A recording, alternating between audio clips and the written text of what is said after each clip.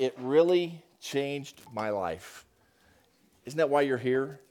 I wanted you to get a flavor, a taste of what the next 4 days will be for you guys. Now, you may not be here the 10 weeks that we're here at the lake, or the 8 in Southern California, or the 7 back in New England, where you're actually leading the kajabi, or you're standing up front and being the speaker. But what you're going to do over the next 4 days allows that to happen. It couldn't be done without your contribution to that. So I wanted you to see and hear those testimonies and hear those stories just at the beginning. Because Wednesday at noon, when you're sunburned from the extreme heat wave we're having, or maybe it's frostbit from the extreme cold, I'm not sure which it is. But as God's using your hands, your feet, to work here over the next 4 or 5 days, that's our mission.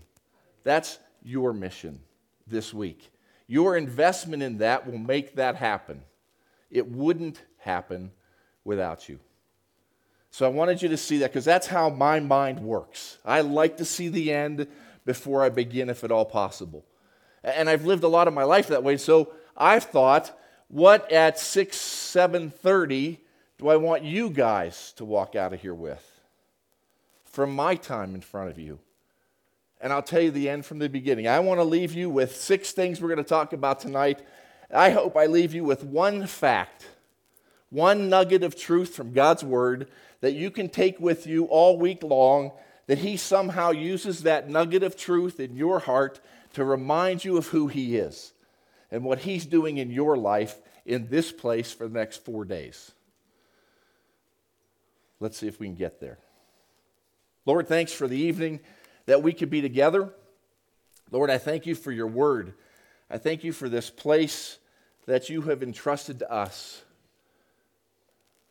These acres, these cabins, these trees, this place in this moment of time, that we can see your face, that we can see your hand at work, that we can hear your voice whisper in our hearts the truth of who your Son is and how He's changed our life, but how He's not done with our life yet.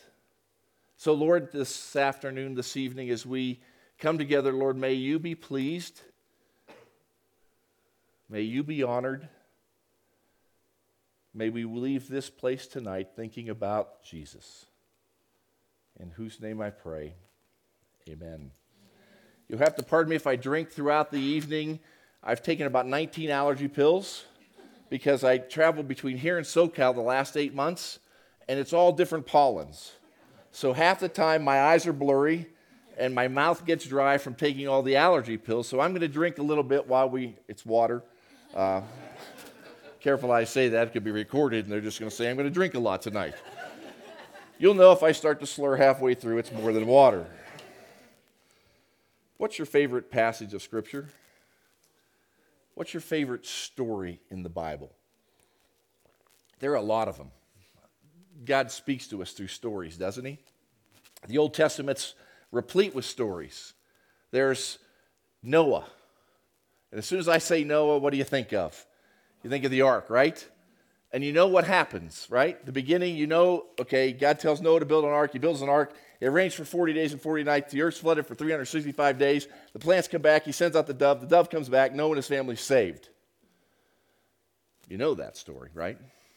If I say David and Goliath, that's why I don't stand on stage, because on stage I look like Goliath, and I like my head right where it's at. But you think about the story of David and Goliath. You know the story, right? David goes to King Saul.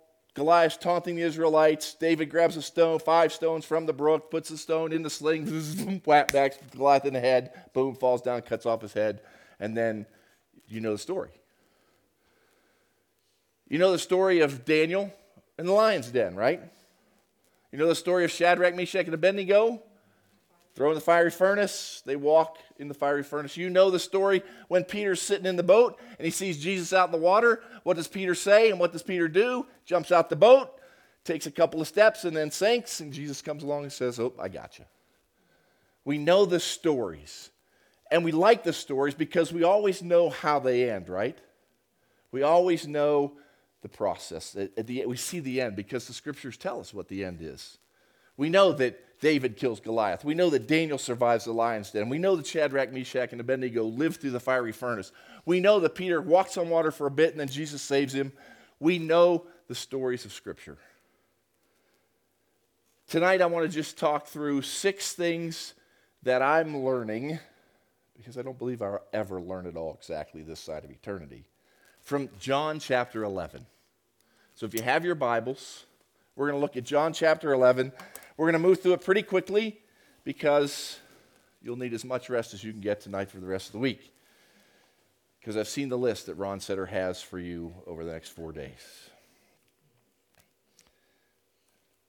The story of John chapter 11, when I was a kid in what we called good news clubs, and we do the Bible verses, the Bible memory, and who could do the first one was always John 11:22 or 23, right? Jesus wept. Everybody, I knew that one, had that when I was ready. We were ready on the seat, ready to stand up. Jesus wept. I knew it, had it down all the time. But there's more to John chapter 11 than just Jesus wept. Tonight I want to look for 6 nuggets, 6 things that I'm learning about John chapter 11. I thought I'm going to share them with you and let God take them from here and see what he does with those in your life. John chapter 11. We'll start in verse 1. It says this, "Now a man named Lazarus was sick. He was from Bethany, the village of Mary, and with her sister Martha. This Mary was the one This Mary, whose brother Lazarus lay sick, was the same Mary who poured perfume on the Lord and wiped his feet with her hair. So the sisters sent word to Jesus, 'Lord, the one you love is sick.' When he heard this, Jesus said, 'This sickness will not end in death. No, it is for God's glory, so that God's Son will be glorified through it.' Now Jesus loved Martha and her sister and Lazarus. So when he heard that Lazarus was sick, he ran to Lazarus' bedside and healed him." Oh, wait, that's not what it says. It says, when he learned that Lazarus was sick, he stayed where he was 2 more days. Then he said to his disciples, "Let us go to Judea." Jump down with me to verse 14. It says this, "So then he told them plainly," now is Jesus speaking to his disciples, "Lazarus is dead. And for your sake, I'm glad I wasn't there, so that you may believe. But now let's go see him." Doesn't that seem strange? I don't understand what was going on in Jesus' mind in that moment. He tells his disciples that it is for God's glory, so that the Son of God may be glorified through it. How in the world is Jesus going to bring glory? Now we know the end of the story, right? We know, we've heard Mary and Martha before. If you remember, or if you're familiar with your New Testament well enough, you know that Mary and Martha and Lazarus are part of Jesus' story. When he comes to Jerusalem, if you're familiar with geography, Bethany is just over the ridge to Jerusalem. And you know there's been interaction before. Remember the first time we hear of Mary and Martha? Martha is in the kitchen, cooking, cleaning, because Jesus is coming, someone important. Mary is sitting at his feet, listening to his teaching. Martha comes in pretty upset. It's servants' week. Mary should be in the kitchen with me, doing what we got to do, because summer's coming. That was the first time we saw Mary and Martha, right? And do you remember Jesus' words? "Martha, take a pill. I got this. Mary has chosen the better thing. Mary's chosen to sit at my feet and learn." That's the first time we see these 2 sisters. We're also told in this passage that Mary was the same woman who took the incense or the whatever fragrance it was, washed Jesus' feet, wiped his feet with her hair. It's the same Mary. So they pretty much understand and know who Jesus is. And they come to this place and they know who he is, and they send word because they've obviously followed Jesus. They obviously watched the 3 years of his ministry of what he's been doing, right? What was Jesus' first miracle? Do you remember? Turned the water into wine. Then they watched him cast out demons. Then they watched him heal the soldier's daughter from afar. So they knew who Jesus was. They identified him as the Messiah, the coming one, the promised one, the King of Kings, the Lord of Lords. That's how Martha will recognize who he is later. We'll get to that. But one of the things that so often is true is we don't always understand how Jesus works. Nugget number one for me is this: God doesn't make sense in our pain, or when we're hurting, or when he's working in our lives, or lives of those we love. Oftentimes, God doesn't make sense. We want him to. We think he should. But Jesus, this bugs me. Jesus waited 2 more days.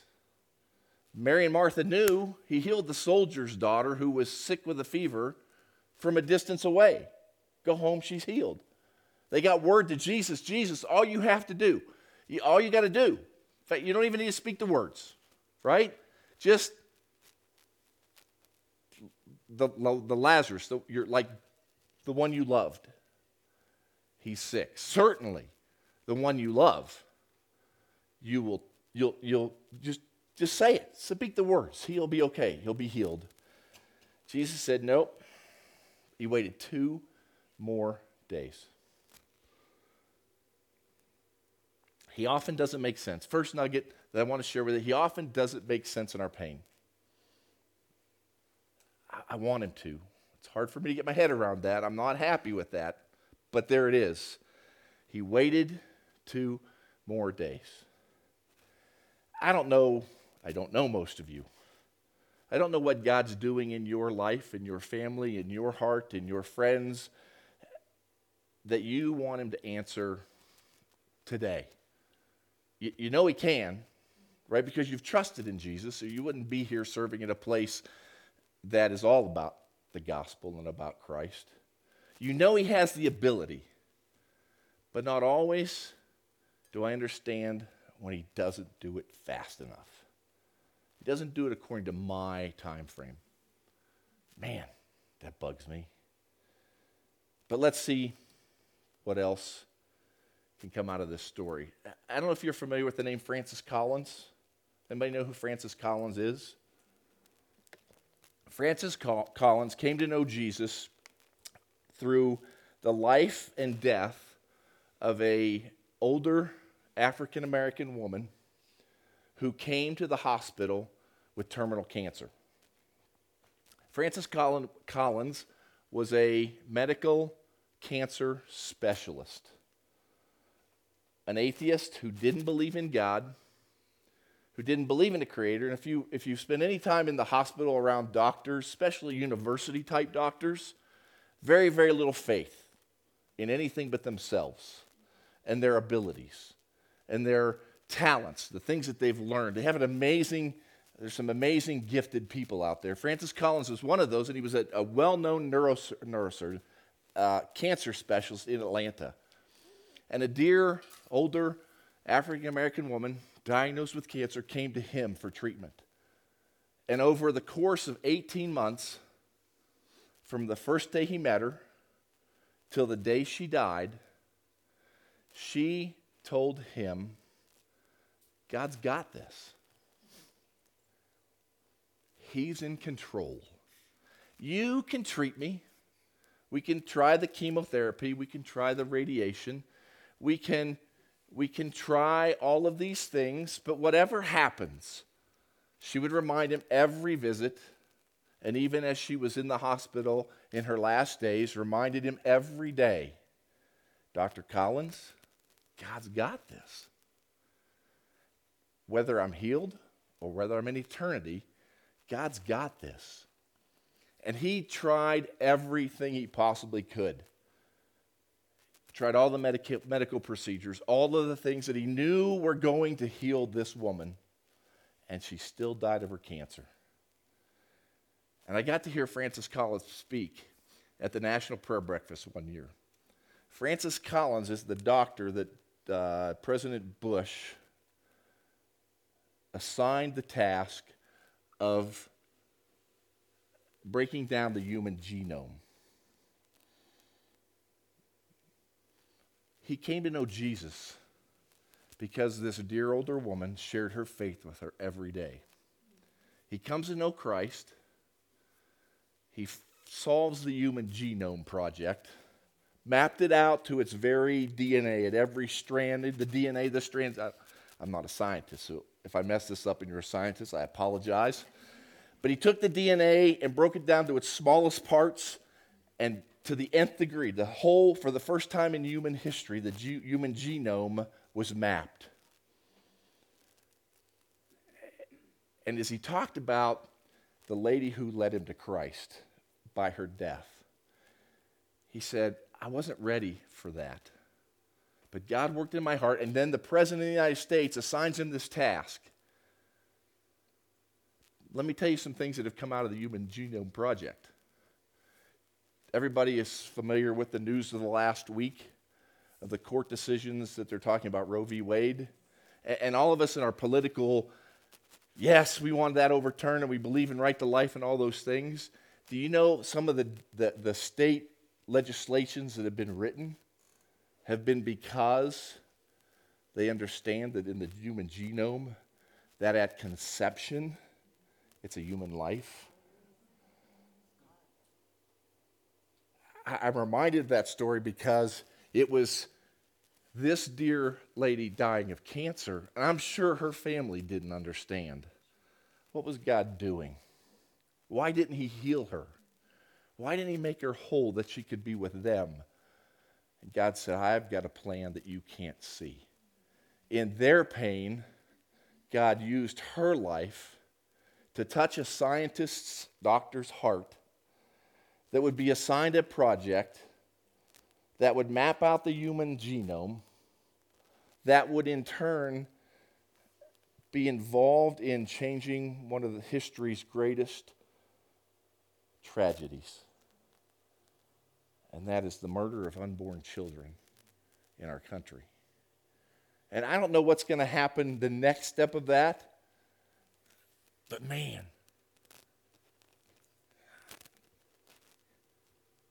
Jesus waited 2 more days. Wonder what's going to happen. Verse 21 says this, Lord, Martha said to Jesus, if you had been here, my brother would not have died. But I know that even now God will give you whatever you ask. Jesus said to her, your brother will rise again. Martha answered, I know he will rise again in the resurrection at the last day. Jesus said to her, I am the resurrection and the life. No one believes in me the one who believes in me will live even though they die. And whatever lives by believing in me will never die. Do you believe this, Martha? Yes, Lord, she replied. I believe that you are the Messiah, the Son of God, who has come to the world. I love that interaction. Because she didn't go to Jesus and try to justify why he should do and what he could have done. I love the discussion, the interaction. Mary's not here. Remember the one who was at his feet? She's in the kitchen now. We'll see that later. Mary's doing stuff with friends or people or something, and Jesus is there. Martha's like, now I need to know. Yep, you reminded me last time you were here, or whenever you were here once before, that I should be sitting at your feet, because at your feet's where I learn these things. And they have this theological discussion. I love this, partly because I'm a master's seminary grad, so my theology sat under John MacArthur. And if you know John at all, he's like, here it is, and he can rattle it. I mean, just boom, boom, boom, boom, boom, boom. Here's your theology. You need to know that the Bible's inerrant. You need to know that Jesus is the Son of God. He died, rose again, right down the line. And I love this passage because right here in this moment, when she's in her greatest pain, Lazarus has been dead, now we'll learn later, 4 days. And what does Martha do? She doesn't ask why it happened. She was having a theological discussion with Jesus about the resurrection. Nugget number 2 that I want you to think about this. Correct theology is an important pillar of your faith in the middle of crisis. Be sure you're theologically solid before you're in the middle of a crisis. And when you're in the middle of it, remind yourself of it. Do you believe that God is sovereign? Do you believe that God is in control of all creation? Do you believe that God is going to bring glory unto himself first and unto his Son at the same time?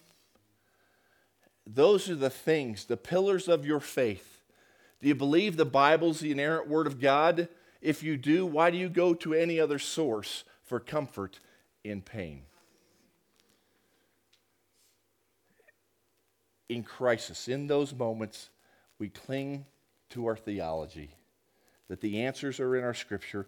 John MacArthur says it this way in a book that he wrote in print that's too small for me to read without glasses.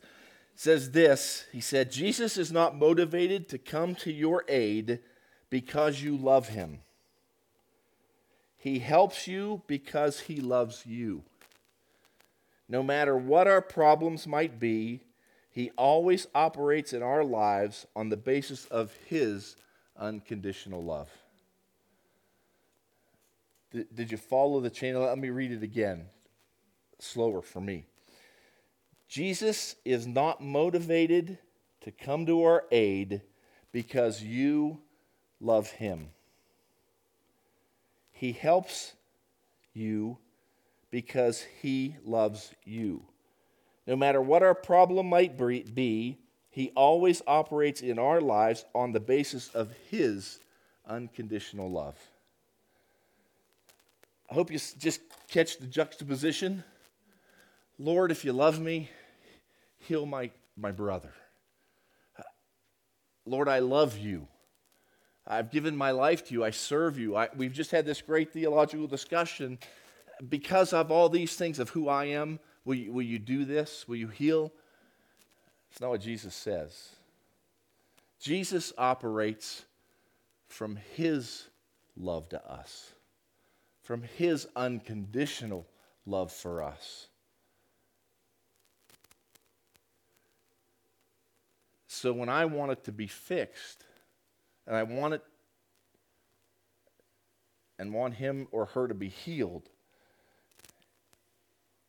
it's what God's doing. That's that theological reality that God is in control.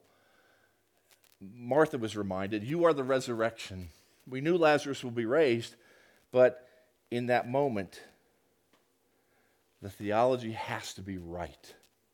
Because if it's not, and you can watch it in the world in which we live today, it's my right to choose how I live my life. And I can make God's truth say whatever I want it to say. God has a way of getting our attention, bringing us back into focus, that our theology of who he is, of what the Scriptures say who he is and what he does, is the important thing. Nugget number 3, because I'm running late on time. Martha trusted Jesus even when it didn't make sense. In verse 27, "Yes, Lord," she told him, "I have always believed you are the Messiah, the Son of God, the one who came to the world from God." She trusted him even though she didn't understand it in the moment. She had hope the resurrection would come. There's always hope in a Christian celebration of life or at a funeral, that the resurrection's coming. But in the middle of this, and jump to verse 18 or 38, Jesus, once more deeply moved, came to the tomb. Now we jumped ahead a little bit because you had the whole scene of Mary, remember, hanging out with her friends, doing something, and where it was, if you read the rest of the passages, Mary's hanging out with the peers, the friends, to help her mourn. So to go wail, and what was Jewish tradition, because I don't know if you realize this, in the Jewish culture of the day, they believed that the spirit of a person hovered over the body for 3 days and then went to Abraham's bosom. The Old Testament piece of that was something that they believed in that culture at that time. And it's interesting that Jesus waited 4 days. So there's going to be no question about what's coming. You know what's coming. You know the story, right? But 4 days. Verse 38 says, Jesus was once more moved, came to the tomb. It was a cave with a stone laid across the entrance. He said this, "Take away the stone." He said, "But Lord," said Martha, the sister of the dead man, "by this time there is a bad odor." I love the English. "He stinks, for he has been there 4 days." Then Jesus said, "Did I not tell you that if you believe, you will see the glory of God?" Nugget number 4 is that sin stinks. I don't know if many of you know my wife. My wife is the daughter of a farmer from Iowa. And my father-in-law raised indoor pigs. Hogs, as they call them in Iowa. Now, they stink is an understatement. I grew up in the city of Pittsburgh, so I didn't know. I knew what a pig was. I knew that, like, they were kind of cute maybe, or there was 3 little ones and the little one went wee, wee, wee all the way home. Okay, that's my version of pigs. When I met my wife, in order to marry my wife, my father-in-law didn't believe that a city slicker knew how to work. Just didn't believe it. If you grew up in the city, you don't know how to work. That was his genuine belief. So as I was falling in love with his daughter, we would go to Iowa, where he raised hogs, not pigs. They were hogs, 4,000 of them inside of a building. Okay, now my father-in-law, God rest his soul, was 5 feet 8 inches tall. Okay, on a good day, I'm 6 feet 7 inches tall. A pig is only 2 feet tall, maybe 3. Why would you build a building 7 feet tall for a 3 foot tall pig when you're 5 foot 8? You only need to build the building 5 feet 9 inches tall. And my father-in-law built buildings 5 feet 8 inches tall, raised 4,000 hogs inside. And they were kind of in pens. So like this whole section would have been a pen of hogs. No offense. Because this side over here was also a section of hogs. And if you know anything about hogs that live indoors, without indoor plumbing, it smells.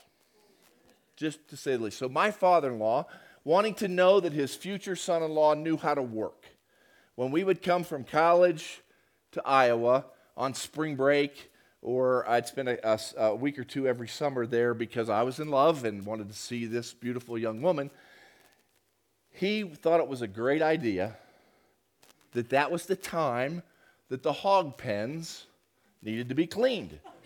It only made sense. So he would drag my 6'7" carcass into a building that's 5 feet 9 inches tall. We would start at 6 a.m. and 4,000 hogs. You shovel a lot of smelly stuff. For 8, 9, 10-hour days. We got the break for lunch. My wife-to-be and my mother-in-law would bring sandwiches, and they would send them by the truck and then run. And I'll never forget, I would come home every night tired, and they wanted to play basketball because I was still 6'7", even though for 8 hours I was like this. It still gives me nightmares to think about. I was reminded how bad that smelled and how bad Lazarus must have stunk after 4 days. And I'm reminded that so often my sin must smell like that before God.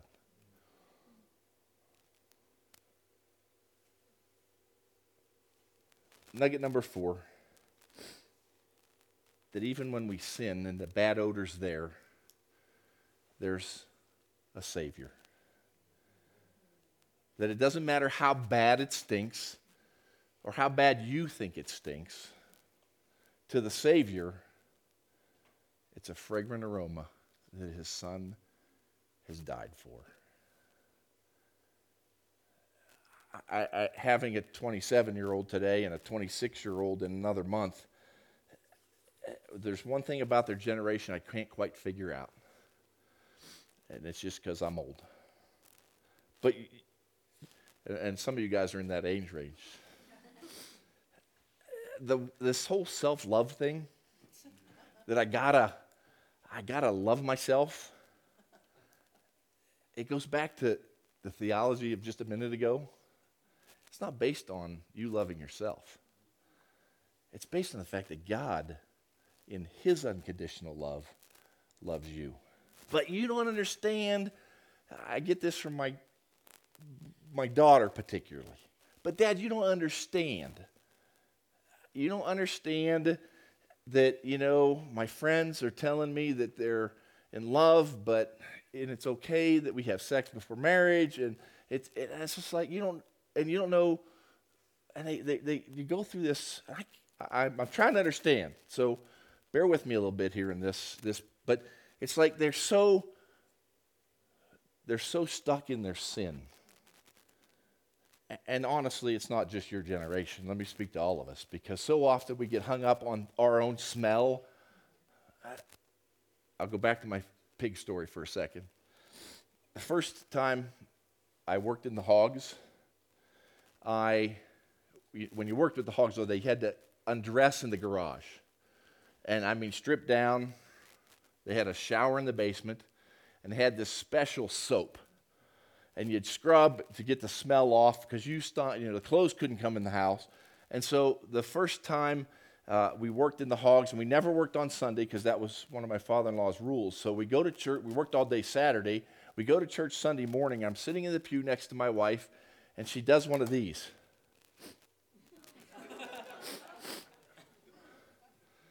I'm like, nope. I stripped down. I used that soap, the lye, whatever it was. I still can't figure it out. It was like yellow. And it's like, I know it's not me. I know I'm clean. And she goes, she's looking at my shoes.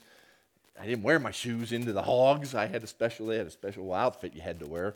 And all of a sudden, she leans over and she goes, "Did you wash your glasses? Was I supposed to wash my glasses?" Yes. Yes. And it was like, no, I was still carrying a piece of the smell with me. And I'm sitting in the middle of church, and what do?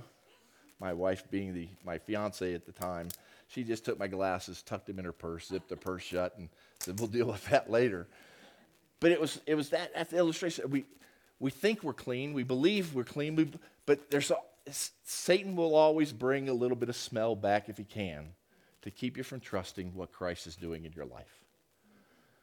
That's the theology of what God wants to remind Martha of in these verses here that he's about to teach Mary.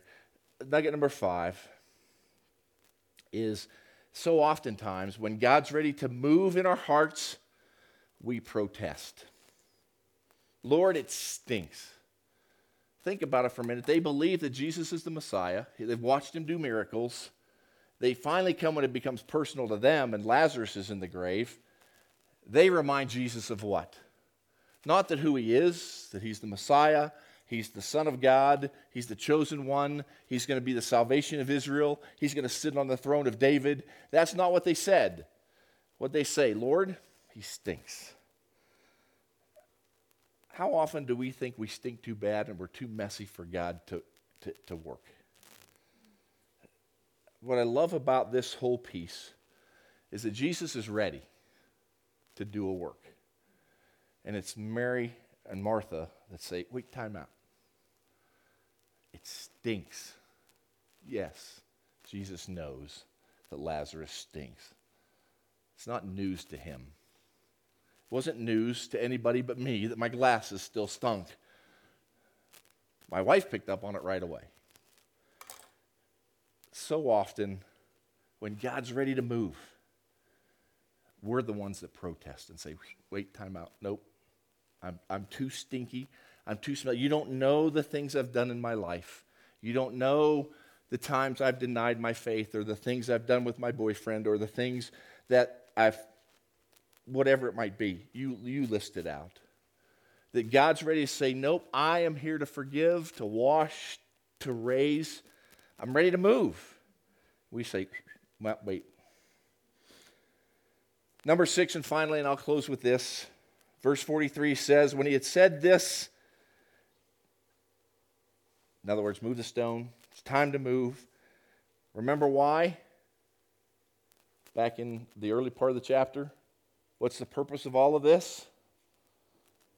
To bring glory to God and glory to Jesus. He says this, and he said in a loud voice, Lazarus, come out. The dead man came out, his hands and feet wrapped with strips of linen and cloth around his face. Then Jesus said to them, take off the grave clothes and let him go. Nugget.